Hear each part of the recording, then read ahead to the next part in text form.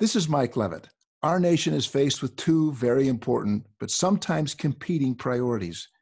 We have a duty to provide the best possible health care for every patient, but we must also remain competitive in a global marketplace.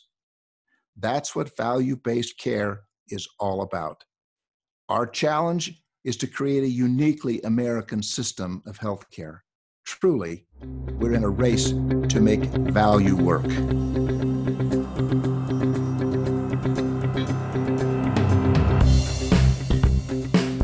Welcome to The Race to Value, a weekly podcast hosted by Dr. Eric Weaver and Daniel Chipping of the Institute for Advancing Health Value. The Institute is a nonprofit organization focused on accelerating the industry to succeed in health value. Join Eric and Daniel as they engage the executives, clinicians, and entrepreneurs who are leading this race to value.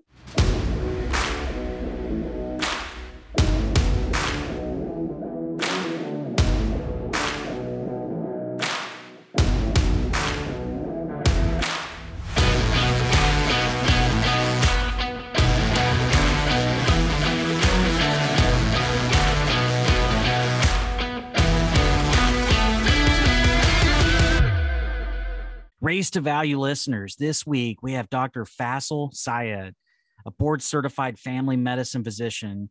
He's the National Director of Primary Care for ChinMed. I've had the opportunity to get to know Faisel over these last few months, and I just, and of course, listen to his podcast with Dan McCarter, the ChinMed podcast called Faisel and Friends, and he is someone that's a national leader in value-based care. He's out there thinking about leadership and education for primary care physicians. And of course, ChinMed is, Dan, I think, a leading organization. It's always great to have him on the Race to Value. No, I 100% agree. ChinMed is a fascinating and wonderful example of what healthcare should really look like in our country. Their whole goal is to improve health, and they don't make money if they don't improve health. And this is the reason they're expanding to 100 centers across 12 states, and they're really aligning with what physicians intended when they signed up to practice medicine, in that they're caring for patients. And it's all about this relationship between the clinician and the patient. Some amazing conversation that we have with Faisel today, and I'm just so excited for our listeners to hear it.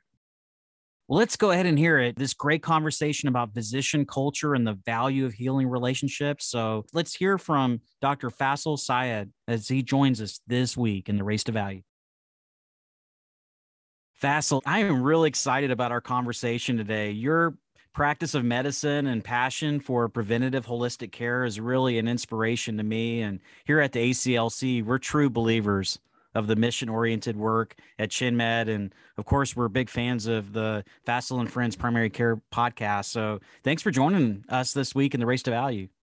It's so great to be here with you all.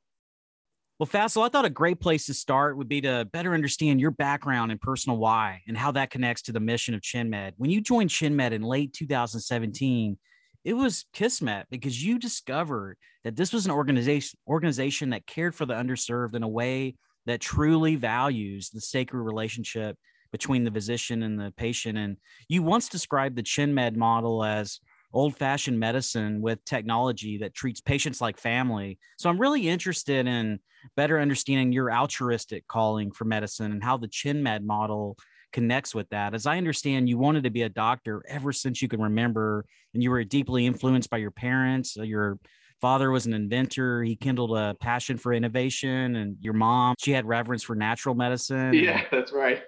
Yeah. And you've had some really interesting experiences, as a community doctor. You've always had this calling to help patients regardless of their ability to pay. And you began a career practicing in rural areas of the Dominican Republic. And you've done some really interesting work. So I would love for you to maybe share with our listeners more about your innate passion for preventative holistic care, and how did your upbringing, influence your calling to medicine, and how does ChinMed offer you a pathway to practicing primary care in the way that you always envisioned? Yeah, I was raised by an inventor. My dad, he has over 20 technical patents. He's retired now and just fully enjoying my children. He's a full-time grandfather. I grew up in an environment where, I always felt like there was nothing that was off the table. You imagine the early 80s, having a computer in the house, not only having a computer, but having a full computer lab. And he has patents, like the patents for voice recognition, flash memory, caller ID, all that stuff. At the time, there was a TV show that we used to watch as a kid, as children, called Knight Rider. And there was a great show where you had the hero of the show is talking to the car, and the car is talking back to the hero. And it seemed like such high-tech sci-fi, but I was actually able to see that in our home, growing up. So that growing up with that type of technology definitely had an impact on me. Technology wasn't just sci-fi. It was something that was readily available. The idea to create things and make things, growing up with my father and his friends, the group of them, they were oftentimes referred to as the think tank at AT&T Bell Labs. So there was a lot of influence from my father with the technology not being a barrier to our day-to-day life, but really becoming an extension of it, being something that's available, and it shouldn't be complicated. It should be simple for the user. Now with my mom was on a different extreme. My mom was very passionate about natural remedies.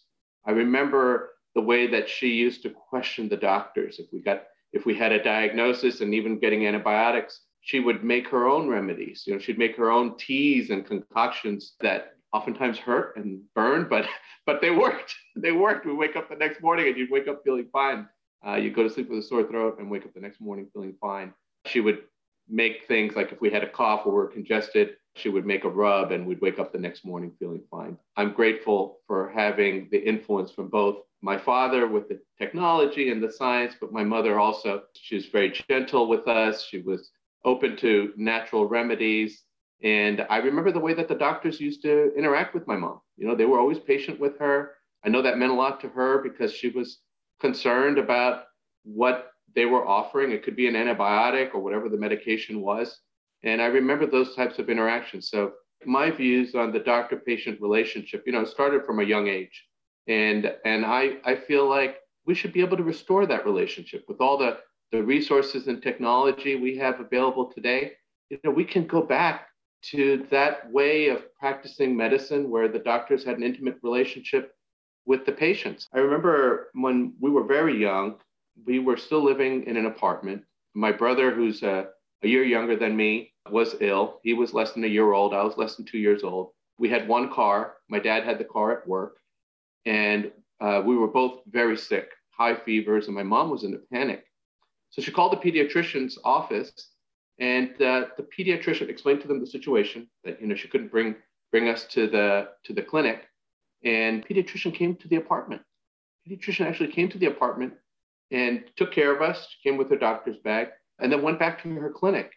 Of course, at that time, the technology wasn't available. She was able to come, and fortunately, she was able to come and make a house call to look after us.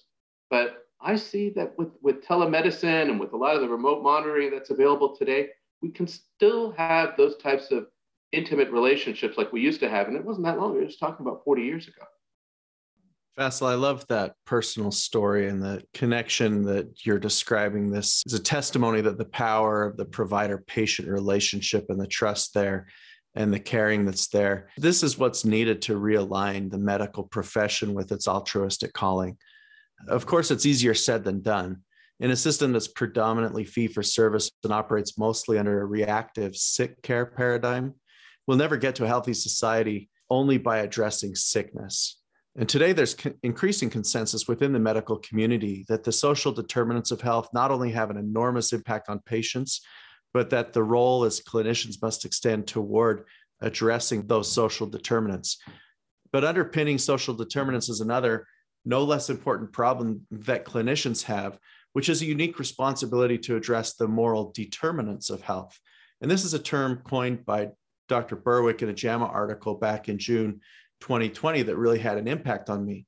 He talked about how in the US at the moment, 40 million people are hungry, almost 600,000 are homeless, 2.3 million are in prisons and jails with minimal health services, 70% of whom experience mental illness or substance abuse, 40 million people living in poverty, and 40% of elders live in loneliness. And we have public transport in cities that's decaying. These statistics on hunger, homelessness, incarceration, and isolation that are things that we have a moral responsibility to transform. And I'm interested in your perspective on what role physicians play in leading change in these areas. Can you discuss your views on the leadership role that clinicians should play in building a new moral consensus? And how should this moral transformation align with the sacred nature of the doctor-patient relationship that you've been talking about, and how we should deliver healthcare in this country? We start with the mission to honor seniors with affordable VIP care that delivers better health. That's our moral consensus at ChenMed.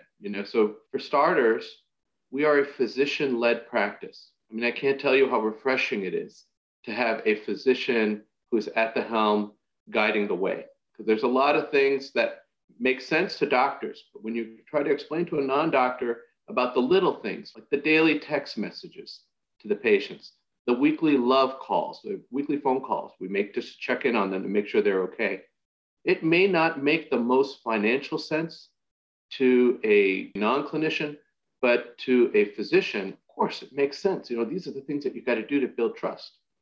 So we're physician-led practice, and we believe that everyone should have equal access to superior health care, regardless of their life circumstances. So as an organization, we go into the underserved communities. If you think about the neighborhoods we go into, these are the neighborhoods that typically you see the federally qualified health centers, the FQHCs. That's my background. Prior to working at ChenMed, I worked at a very large federally qualified health center. And our average patient is over 70 years old, 70, 72, depending on the market. So we view them, these are the people who built the country. They're the ones who fought in the wars. They're the ones who marched for civil rights.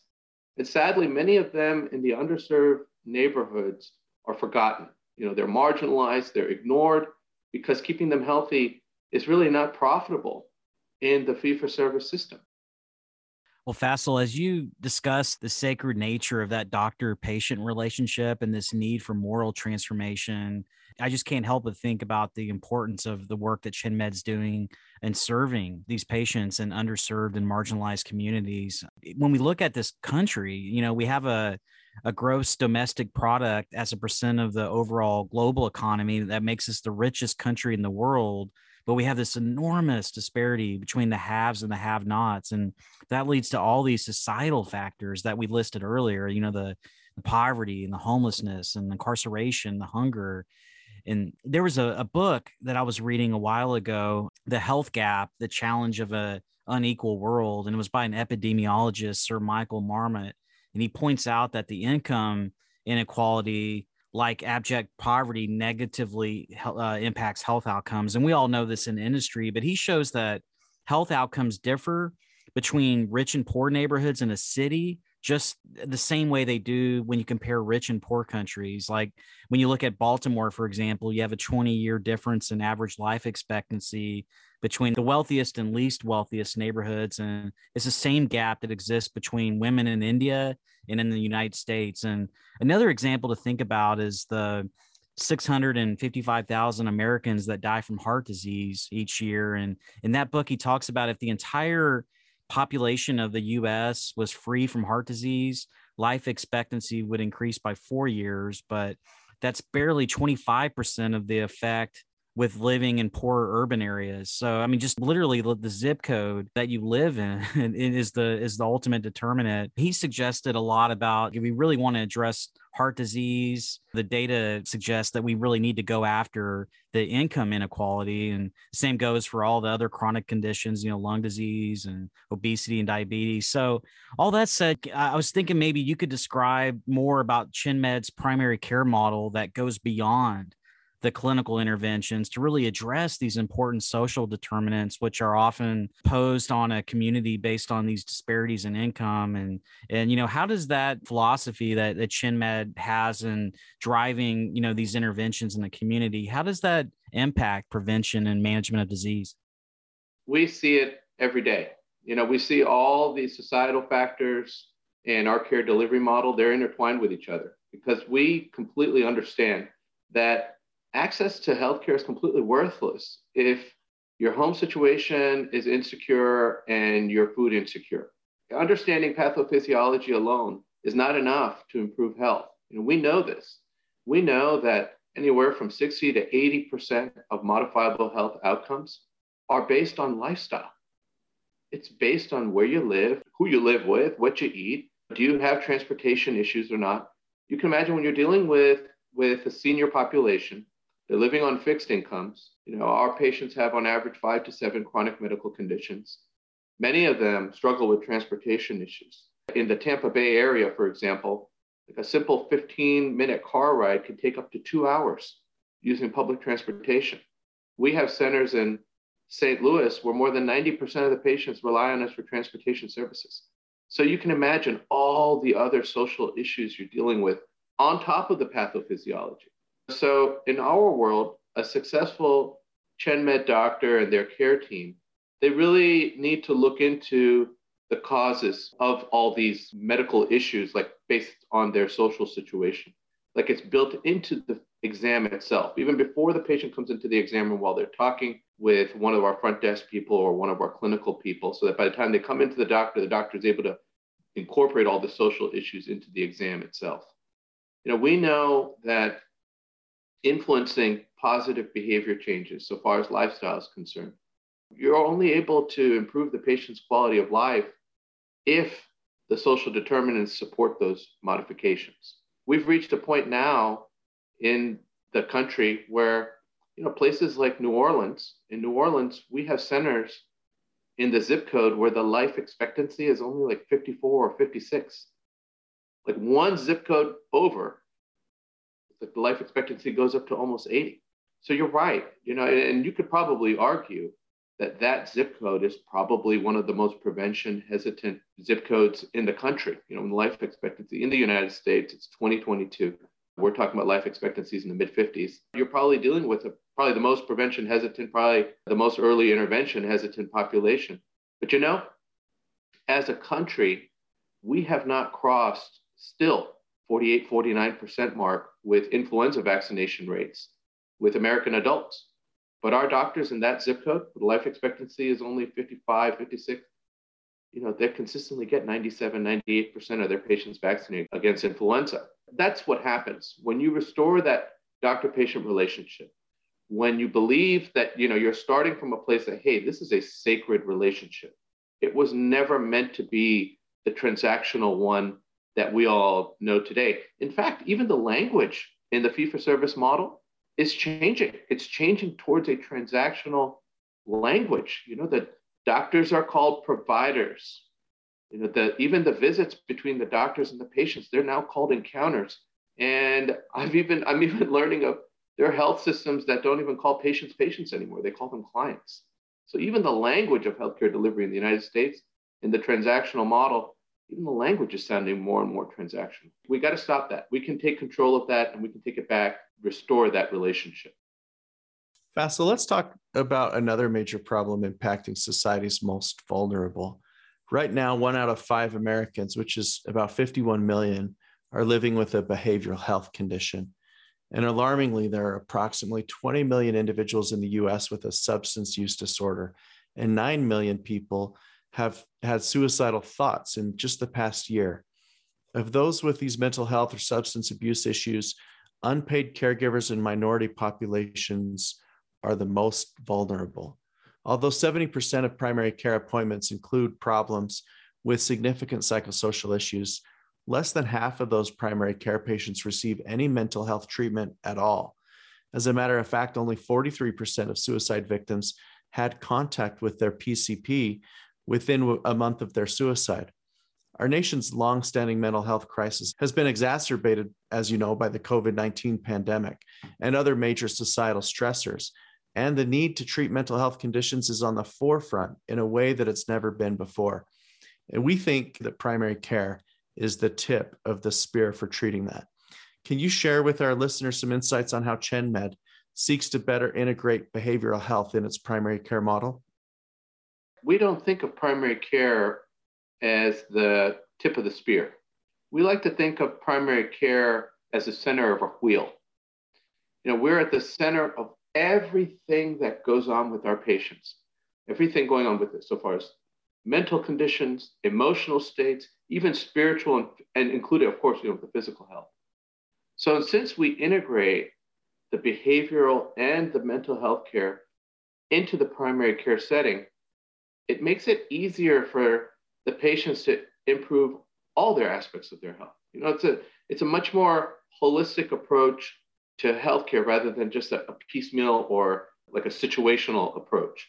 A critical part of our care plans, it involves, you got to stay tuned to how all their complex medical conditions impact their mental health and vice versa.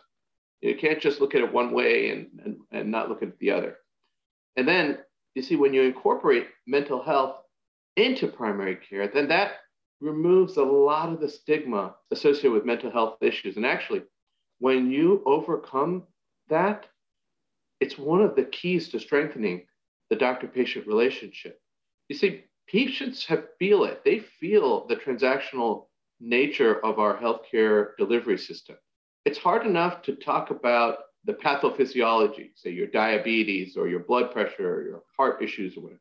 But then when you start talking about something much, much more intimate, like say your mental health issue, if the time isn't there or if the patients don't feel comfortable, then the chances of you being able to address that as a primary care doctor is little to none, unless you make that the focus of your visit, which is very difficult to do when doctors in the transactional model are so concerned about generating revenue by billing.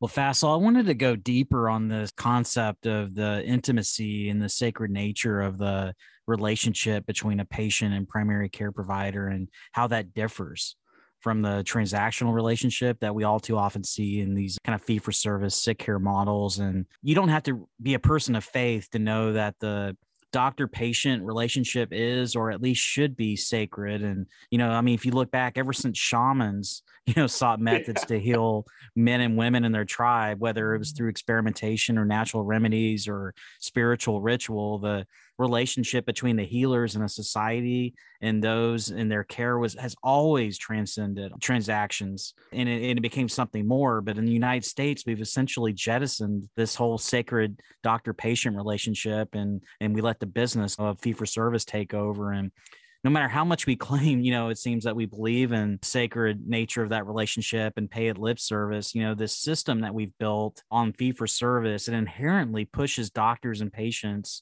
towards the transactional. And this transactional economic based relationship, it's antithetical to the sacred one. And it seems like it's perhaps this historic role as a healer which is responsible for the high esteem that we see in the general public when it comes to trust that they place in physicians. A Gallup poll that was released last year, it showed that nurses and physicians are 1 and 2, respectively, amongst all the professions in ranking honesty and ethical behavior.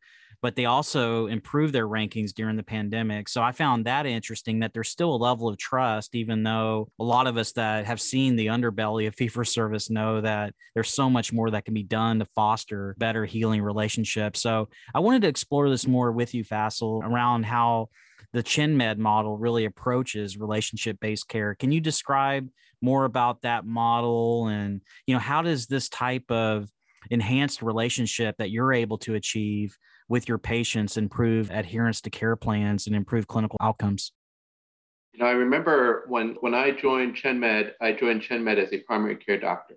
I really wanted to live the model and experience the model as a full-time physician. And one of the first things I felt when I was able to have these types of deep relationships with my patients, it felt just like a marriage.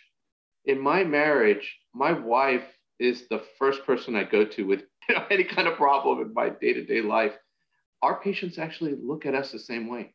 If they're constipated, they call me. If they stub a toe, they call me. If they can't sleep at night, they call me. And I know that may sound silly because we're all used to this, this sterile transactional process with people in the healthcare delivery system. But actually, this type of relationship, that's built on trust.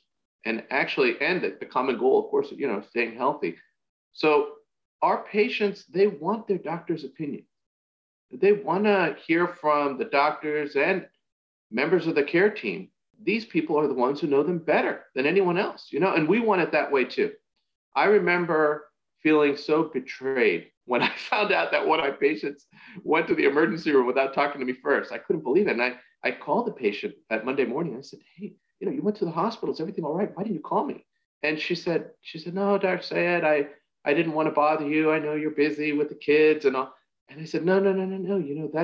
That's a time when when you need me, that's a time when I need you to call me so that I can try to help you. If there's anything I can do to avoid you going to the emergency room for something that I could have prevented, because we feel responsible for our patients. So when you feel responsible, then you start looking proactively at the entire health spectrum. You're not reactive or after the fact.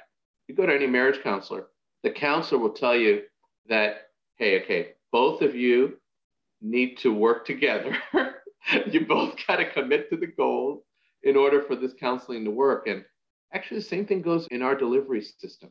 You can't just have the doctor telling the patient, hey, you got to do this, you got to do this, and the patient just kind of sitting there going, You need both the doctor and the patient to set the goals for whatever the situation is. Okay, we set these goals. Okay, hey, we're going to commit to these goals, okay? And we're going to work this plan together in order to get to the goal. And let's say if a patient needs to go see a specialist, no patient gets referred to seeing a specialist unless it's absolutely necessary. That would be just like me telling my wife, hey, go to someone else to fix our baby. Faisel, for providers not practicing in a model like ChenMed's, medical practice is far removed from the mission-driven spirit of yesteryear that you described. And these cultural virtues you talk about are centered around sacredness, the patient relationship, and they're being replaced as insurers and administrators are exercising greater authority in how medical care should be delivered. For a profession that was once a calling for most and now has become a job for many, according to national surveys, it's one that half of all doctors wouldn't even recommend as a career. So this shift is important to understand because the attitudes and feelings of doctors bear directly on the way that they treat their patients. And since doctors often believe that demonstrating emotion is an unacceptable sign of weakness, they pay a steep price with their mental health. And based on national studies, doctors are twice as likely to take their own lives as the general population. Roughly 15% of physicians struggle with depression, and 20% report having suicidal thoughts. It's been projected that burnout is affecting over half of the physicians in practice. And a recent Harvard report even called burnout a public health crisis that urgently demands action. Some physicians are even going as far as to say that profession is dealing with moral injury because the word burnout is insulting and insufficient in describing the pain that they feel when the system prevents them from doing what's right and forces them to inflict harm on patients so that they themselves are experiencing a form of injury. How does ChenMed's culture allow physicians to fully embrace the altruistic reason why they entered into medicine in the first place? And can you explain how ChenMed helps physicians overcome that significant misalignment of intrinsic goals with the realities of practice that we see elsewhere in the fee-for-service industry? And how does your culture serve to address the very important issue of physician burnout? There's a famous I Love Lucy episode that sums up physician burnout perfectly, especially in the primary care space. I don't know if you remember the one where Lucy and Ethel, they went to go work in the chocolate factory. The job was like a very simple job. You got the chocolates are coming down the conveyor belt, and you got Lucy and Ethel, they're each wrapping each piece, and then they're placing the piece back on the belt, and then off, the chocolate went. In your typical fee-for-service practice, the patients are kind of delivered to the doctors in the same way. Like there's this constant parade of patients that are coming through the exam room. The doctors spend a few minutes with them, and then off the patients go. And, like Lucy and Ethel, like the doctors ended up finding out that the bosses, in our case, the hospitals, insurance companies, they actually, over the years, kept speeding up the belt, and they were pushing more patients through the exam room. That's the culture of the fee-for-service system. This is the system. It creates this like treat them and street them kind of environment, and that leads to physician burnout. So with ChenMed, our priority is to influence our patients to make positive choices that lead to better health. And for the doctors, the nurses, and the care teams, when you have that type of an approach, it fulfills that purpose. It reminds all of us why we became doctors and nurses in the first place, So it's fulfilling for us, and it's also better for the patients. Our patients, they want to feel better and they want to have a better quality of life. And we as doctors and nurses want to help them. When you have doctors actually joining us from that assembly line mentality, for many of them, and I remember for me too, it was just like pulling back the curtain and letting the sunlight come in. I told you earlier, we're a physician-led organization, but everything we do in our organization is designed by doctors. It's implemented by doctors, and even doctors are the ones who are checking and inspecting. We feel that doctors must be innovative, in order for the healthcare delivery system to restore better health, to restore the sacred doctor-patient relationship, and really for many of us in healthcare delivery to restore that sense of purpose in all our lives. None of us went to school to pursue these careers and these callings to get caught up in the business of generating billing for profit.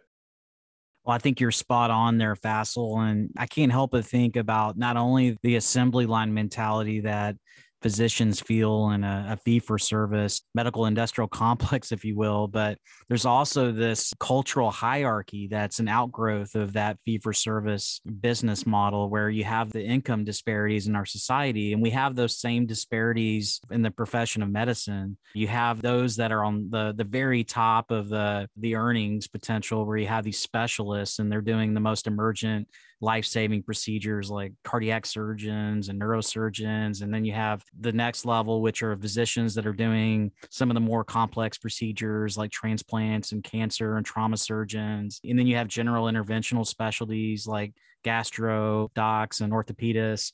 And then at the very bottom of what seems to be almost a caste system, you have primary care.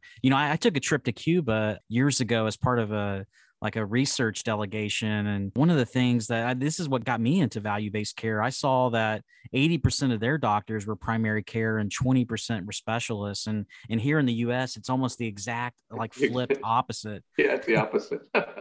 So I know that's a reason why you have a lot of the primary care physicians they're frustrated, they're marginalized. There was an article that came out recently in the International Journal of Health Services, and they had some research. The study was called Primary Care, Specialty Care, and Life Chances. And they did a multiple regression analysis, and the researchers concluded that having more primary care physicians in a given geography correlates with lower mortality, fewer deaths from heart disease and cancer, and a host of other beneficial outcomes, of course. And we all know that. But what was interesting is they also found that the more specialty physicians you have in a given area, the greater the probability of patients dying sooner. Oh my gosh. So, I'm just thinking, Faisel, since, primary care is the foundation of a more cost-effective, prevention-oriented, relationship-based system, it seems like there's a need for primary care to take lead in the value movement. Here at the Race to Value, we're always talking about this movement to value and how we need to obliterate a lot of the legacy thinking. And part of that is the cultural hierarchy that we have in the medical profession. So I'm just really thinking a lot about I look to you as a national leader in, primary care transformation and the great work that ChinMed's doing. How can exemplars like ChinMed serve to reposition primary care in the national landscape? And then just generally speaking, for all our primary care physicians out there that may be listening podcast, what can they be thinking about how to be more of a driving force for the future of medicine so we can counter some of this high intensity specialty intervention that we have that's so pervasive in the current fee-for-service landscape? It's all about influence and leadership. The primary care doctors have to get it. The CEOs and all the administrators who are leading fee-for-service today, they're generating all the revenue and profits that they were all hired to generate. I know a lot of people say that the fee-for-service system is broken. In fact, it's not broken. The fee-for-service system is doing exactly what fee-for-service was designed to do. It's designed to profit from reactive or sick care. And the fee-for-service leaders, they've mastered this art of how you gain influence that you need in order to maximize the profits in that system. See, primary care doctors, we must gain the influence before we can become this driving force for really anything. And right now, our doctors, our primary care doctors are, you have different levels of influence. And many of us are at the lowest level of influence, that positional level of influence. So when you think of positional influence, it's all about, I'm the doctor, I've got the credentials, listen to me. This works in places like the military, but it doesn't produce better health. The ability to influence others, it's a beginning of transforming the healthcare landscape. And that's called permissional influence. Right now, primary care doctors have very limited influence opportunities. Maybe you have 2 visits per patient per year. At my previous job, we weren't even at 2 visits per patient per year at my previous FQHC. The hospitals are dominated by sick care.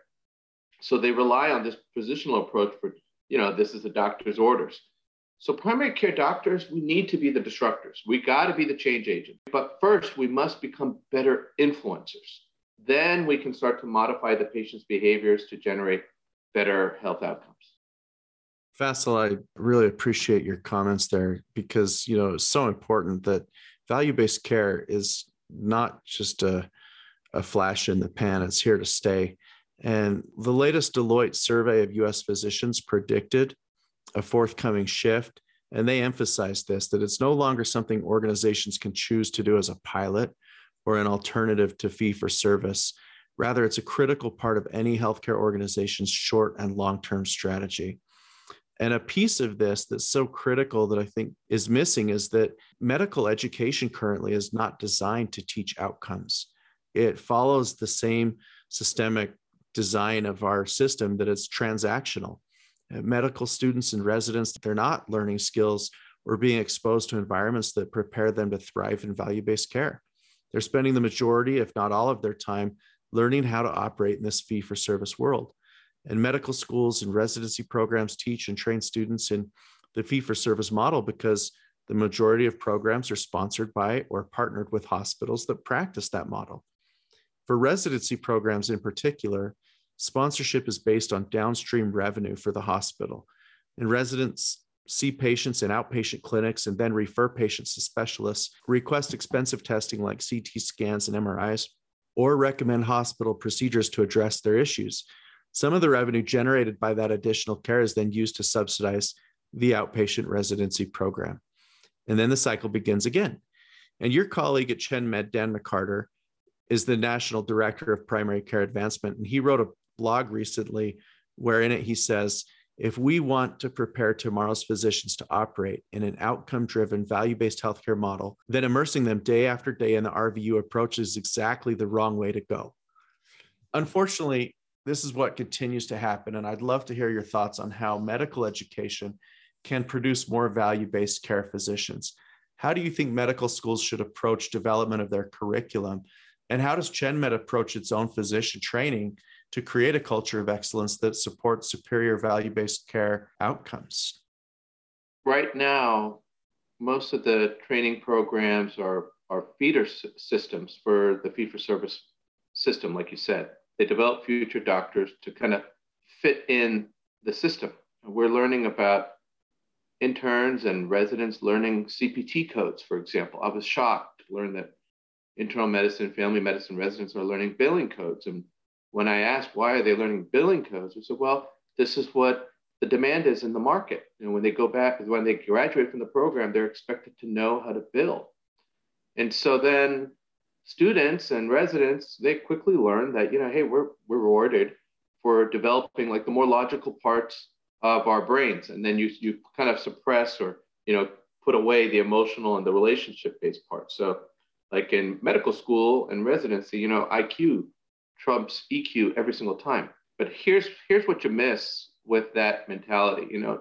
No one showed them like these higher levels of influence. And no one told them that, hey, you can lead the change you want to see. They may stumble onto it on their own, either through, like your own personal discovery or adversity, but they're not aspiring to anything greater since they don't even know what they don't know. So at ChenMed, we actually have to retrain our doctors. We ask them to shift their mindset and engage the more emotional and relationship parts of their brains. We ask them to, you got to develop trust. We make them responsible. You got to be accountable for the results rather than racking up as many transactions and billing codes as possible. So you got to keep the patient panel small, so they don't feel like, we don't want them to feel like Lucy on the assembly line. We provide them with all the personal fulfillment and the professional opportunity. That's what produces the superior health outcome. Faisel, I'd love to understand more about the business model at ChinMed as a high-touch, relationship-based, tech-enabled primary care practice. I mean, your practice delivers personalized primary care to seniors. It's known for having a scalable approach. I mean, the outcomes are outstanding. I mean, you've had 50% fewer hospital admissions compared with the standard primary care practice, 75% reduction in ED visits, 28% lower per member costs, and a significantly higher use of evidence-based medications. And I know ChinMed really encourages patients, as you mentioned, to see the primary care doctor frequently and offer walk-in, same-day appointments, door-to-door transportation, on-site meds, healthy lifestyle, exercise. You even have balance classes. You do urgent home visits. Earlier, you give your cell phone out to patients so they can call you before they go to the ED. I'm really fascinated about this. I know our listeners want to know. I mean, obviously that makes sense, right? Okay, everything that you do, everything I just described, everything that you've been talking about, it nurtures that trusting relationship between the patient and the care team. But, one thing we haven't really gotten into is, how do you enable that? And I know ChinMed does that from a business model being aligned with being fully at risk, with your Medicare Advantage plan partners, and they transfer that risk to you, and that enables you to do all of this extra benefit, and because you're thinking more holistically. So I wanted to see if you could help our listeners understand how financial risk for accountability and outcomes, how that can actually lead to enhanced profitability and better patient outcomes. Yeah, we're a full risk value-based care provider. So we are fully capitated. We only partner with insurance companies that'll give us the full risk. So for us, full risk is like full responsibility. We assume all the responsibility. So if the quality of the care is expensive, that's on us. If it's complicated, it's on us. And probably most importantly, if the patients don't understand what they must do to live the life that they're meant to live, then that's on us too. So the model succeeds by building trust and focusing on all the waste. And most of the waste in our healthcare delivery system is with these unnecessary hospitalizations. Of course, there's a lot of unnecessary non-interventional specialty referrals. Yes, that's there. That drives to waste. There's a lot of overprescribing of brand name drugs over generic equivalents. Yes, there's a lot of waste there. There's a lot of unnecessary imaging and tests that are ordered. That's there, but really drives the waste in our healthcare delivery system in the country is the unnecessary hospitalization. So we're not effective or profitable unless we keep our people, our patients healthy. Even if they feel okay, our goal is to try to make them feel better. So you got to make sure they're eating well. I remember early on in the pandemic, we were buying toilet paper for the patients. If that's what it takes, we get them access to the different support centers. You gotta look into the causes of the causes and fix them. You gotta do whatever it takes to help the patient. So it's not a check the box system. It's this active, engaging, dynamic system that's with everyone on board, everyone in the healthcare delivery team, from even our housekeeping staff. I had a member of our housekeeping staff that convinced a patient that said no to me for a flu vaccine. She walked the patient back and convinced the patient to get a flu vaccine. So it's an active, engaging system that's focused with everyone on board to improve health. So, we started now, ChinMed is almost 40 years old. So we've learned how to replicate this model in low to moderate income neighborhoods all across the country. And now we have it where basically each center is the one who's driving the model at the local level. So it doesn't matter if you're in South Florida, which is where we started, or now we've moved out to Texas and Michigan this past year. I'm excited about the growth we've got for 2022. But it doesn't matter where you are. Each place has its own sort of flavor of the full risk model, but it's all based on what we've learned over almost 40 years of practicing in this way. Well, Faisal, it's a great story. It's a storied history, and it's inspiring to see the growth. And as I said earlier, you guys are really the exemplar when it comes to doing value-based care right, and demonstrating those exceptional outcomes that are resultant from that trusting relationship. And you referenced some of the growth, and when we started our podcast, you were saying there's so much new things happening, and we had Gordon on the podcast last year, and I think around that time you were around 60 centers in 10 different states, and he was saying we're going to have about 80 centers in operation in the near future, and we're going to triple in size in the next 5 years, and then we're going to quadruple in size over 3 years. And I was wondering maybe if you could provide our listeners with an update on just how the organization's growing and able to replicate at scale, maintain the foundation of that relationship, and create that high touch primary care model where you can go into different markets and have the same outcomes as you open up new centers. Yeah, it's exciting. Right now we're in 12 states. We have almost 100 centers in 12 states. This year we're looking into going into at least 3 or 4 more states. The company has quadrupled in size since I joined. So that's incredibly exciting. It's incredible what happens when you help fulfill purpose for people who want to help make a difference in the patients' lives. Our doctors and care teams are working with some of the most medically complex patients in some of the most vulnerable neighborhoods all across the country. And, really that's where the need is right now. And we're unique because, we give doctors also another way to fulfill your purpose and professional opportunity. But we actually develop doctors into mentors, coaches, business leaders. They end up channeling their passion into helping influence residents and young doctors, new doctors, even the next generation of healers. They're all in all these cities across the country. They're creating their own mission-driven organizations, and it's so exciting to see that. We're looking for good doctors. We're looking for doctors who want to remember why they went into medicine in the first place, practice medicine. They thought that they would practice it before they got gobbled up in the fee-for-service world. I'm a community doctor.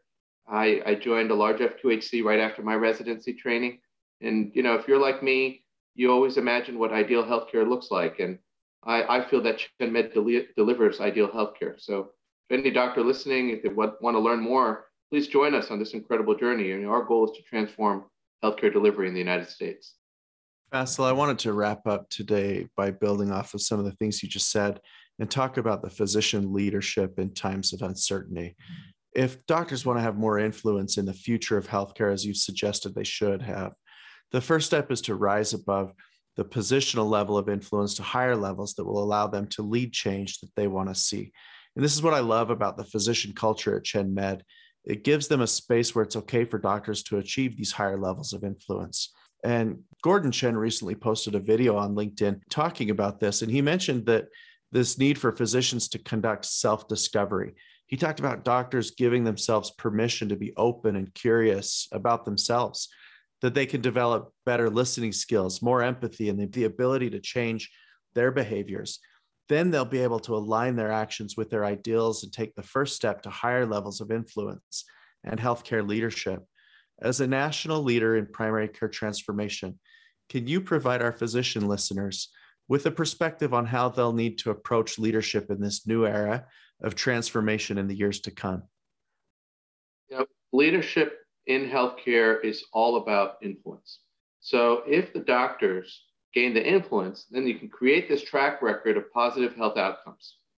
Then you can inspire other doctors to follow what you've learned. And then you can help create that change in healthcare that we all want to see. It takes a mindset shift. The doctors must be more concerned with health outcomes rather than the RVUs. They have to create this culture of physician leadership development. It goes beyond the practices in the towns that you're living, even the states that you live in. We must expand our minds and think about patient care and healthcare much more broadly. And I believe that doctors can do these things. And I believe that we already have a movement of doctors who believe they can do these things. And now that we have this movement, I believe that we as doctors can help change the world. Well, Faisal, it certainly seems that, you're doing your part there at ChinMed and, changing the world. I know you guys even won an award from Fortune magazine in 2020 on, being named to the Change the World list. And it really does come down to the impact that we make in people's lives. And it comes down to, I think, with what we talked about today, the importance of having a trusting and sacred relationship with patients, having a physician culture that really does create that level of leadership influence, and then having the power of the healing relationships. Faisal, I can't thank you enough for being on our podcast. Is there anything you want to share with our listeners as we close out for today? If there's any physicians out there that are looking to join a model like yours or maybe interested in joining ChinMed, how can they find out more about your organization? We're a mission-driven organization. We help the people who need it the most, the poor, the sick, and the elderly. I mean, this is the greatest generation. The patients we serve, these are the people who built the country, and they have fallen through the cracks. We believe that they deserve better, they've earned better, and we're committed to delivering better health. In our world, we believe that health equity equals social justice, and our model of healthcare delivery makes up a very small percentage of the healthcare delivery system. So the more that we can spread this full risk mentality and the shift towards this results-focused delivery system, we feel that we can create much more social justice. Please visit chenmed.com. We have excellent blogs. We have a lot of information there to learn about career opportunities as well as educational information to help with that mindset shift that needs to happen from this transactional system that we all know today to one that's more based on relationships. Well, thanks, Faisal, again for joining us, and it's been a great pleasure spending time with you today. Thank you so much for having me. This has been great.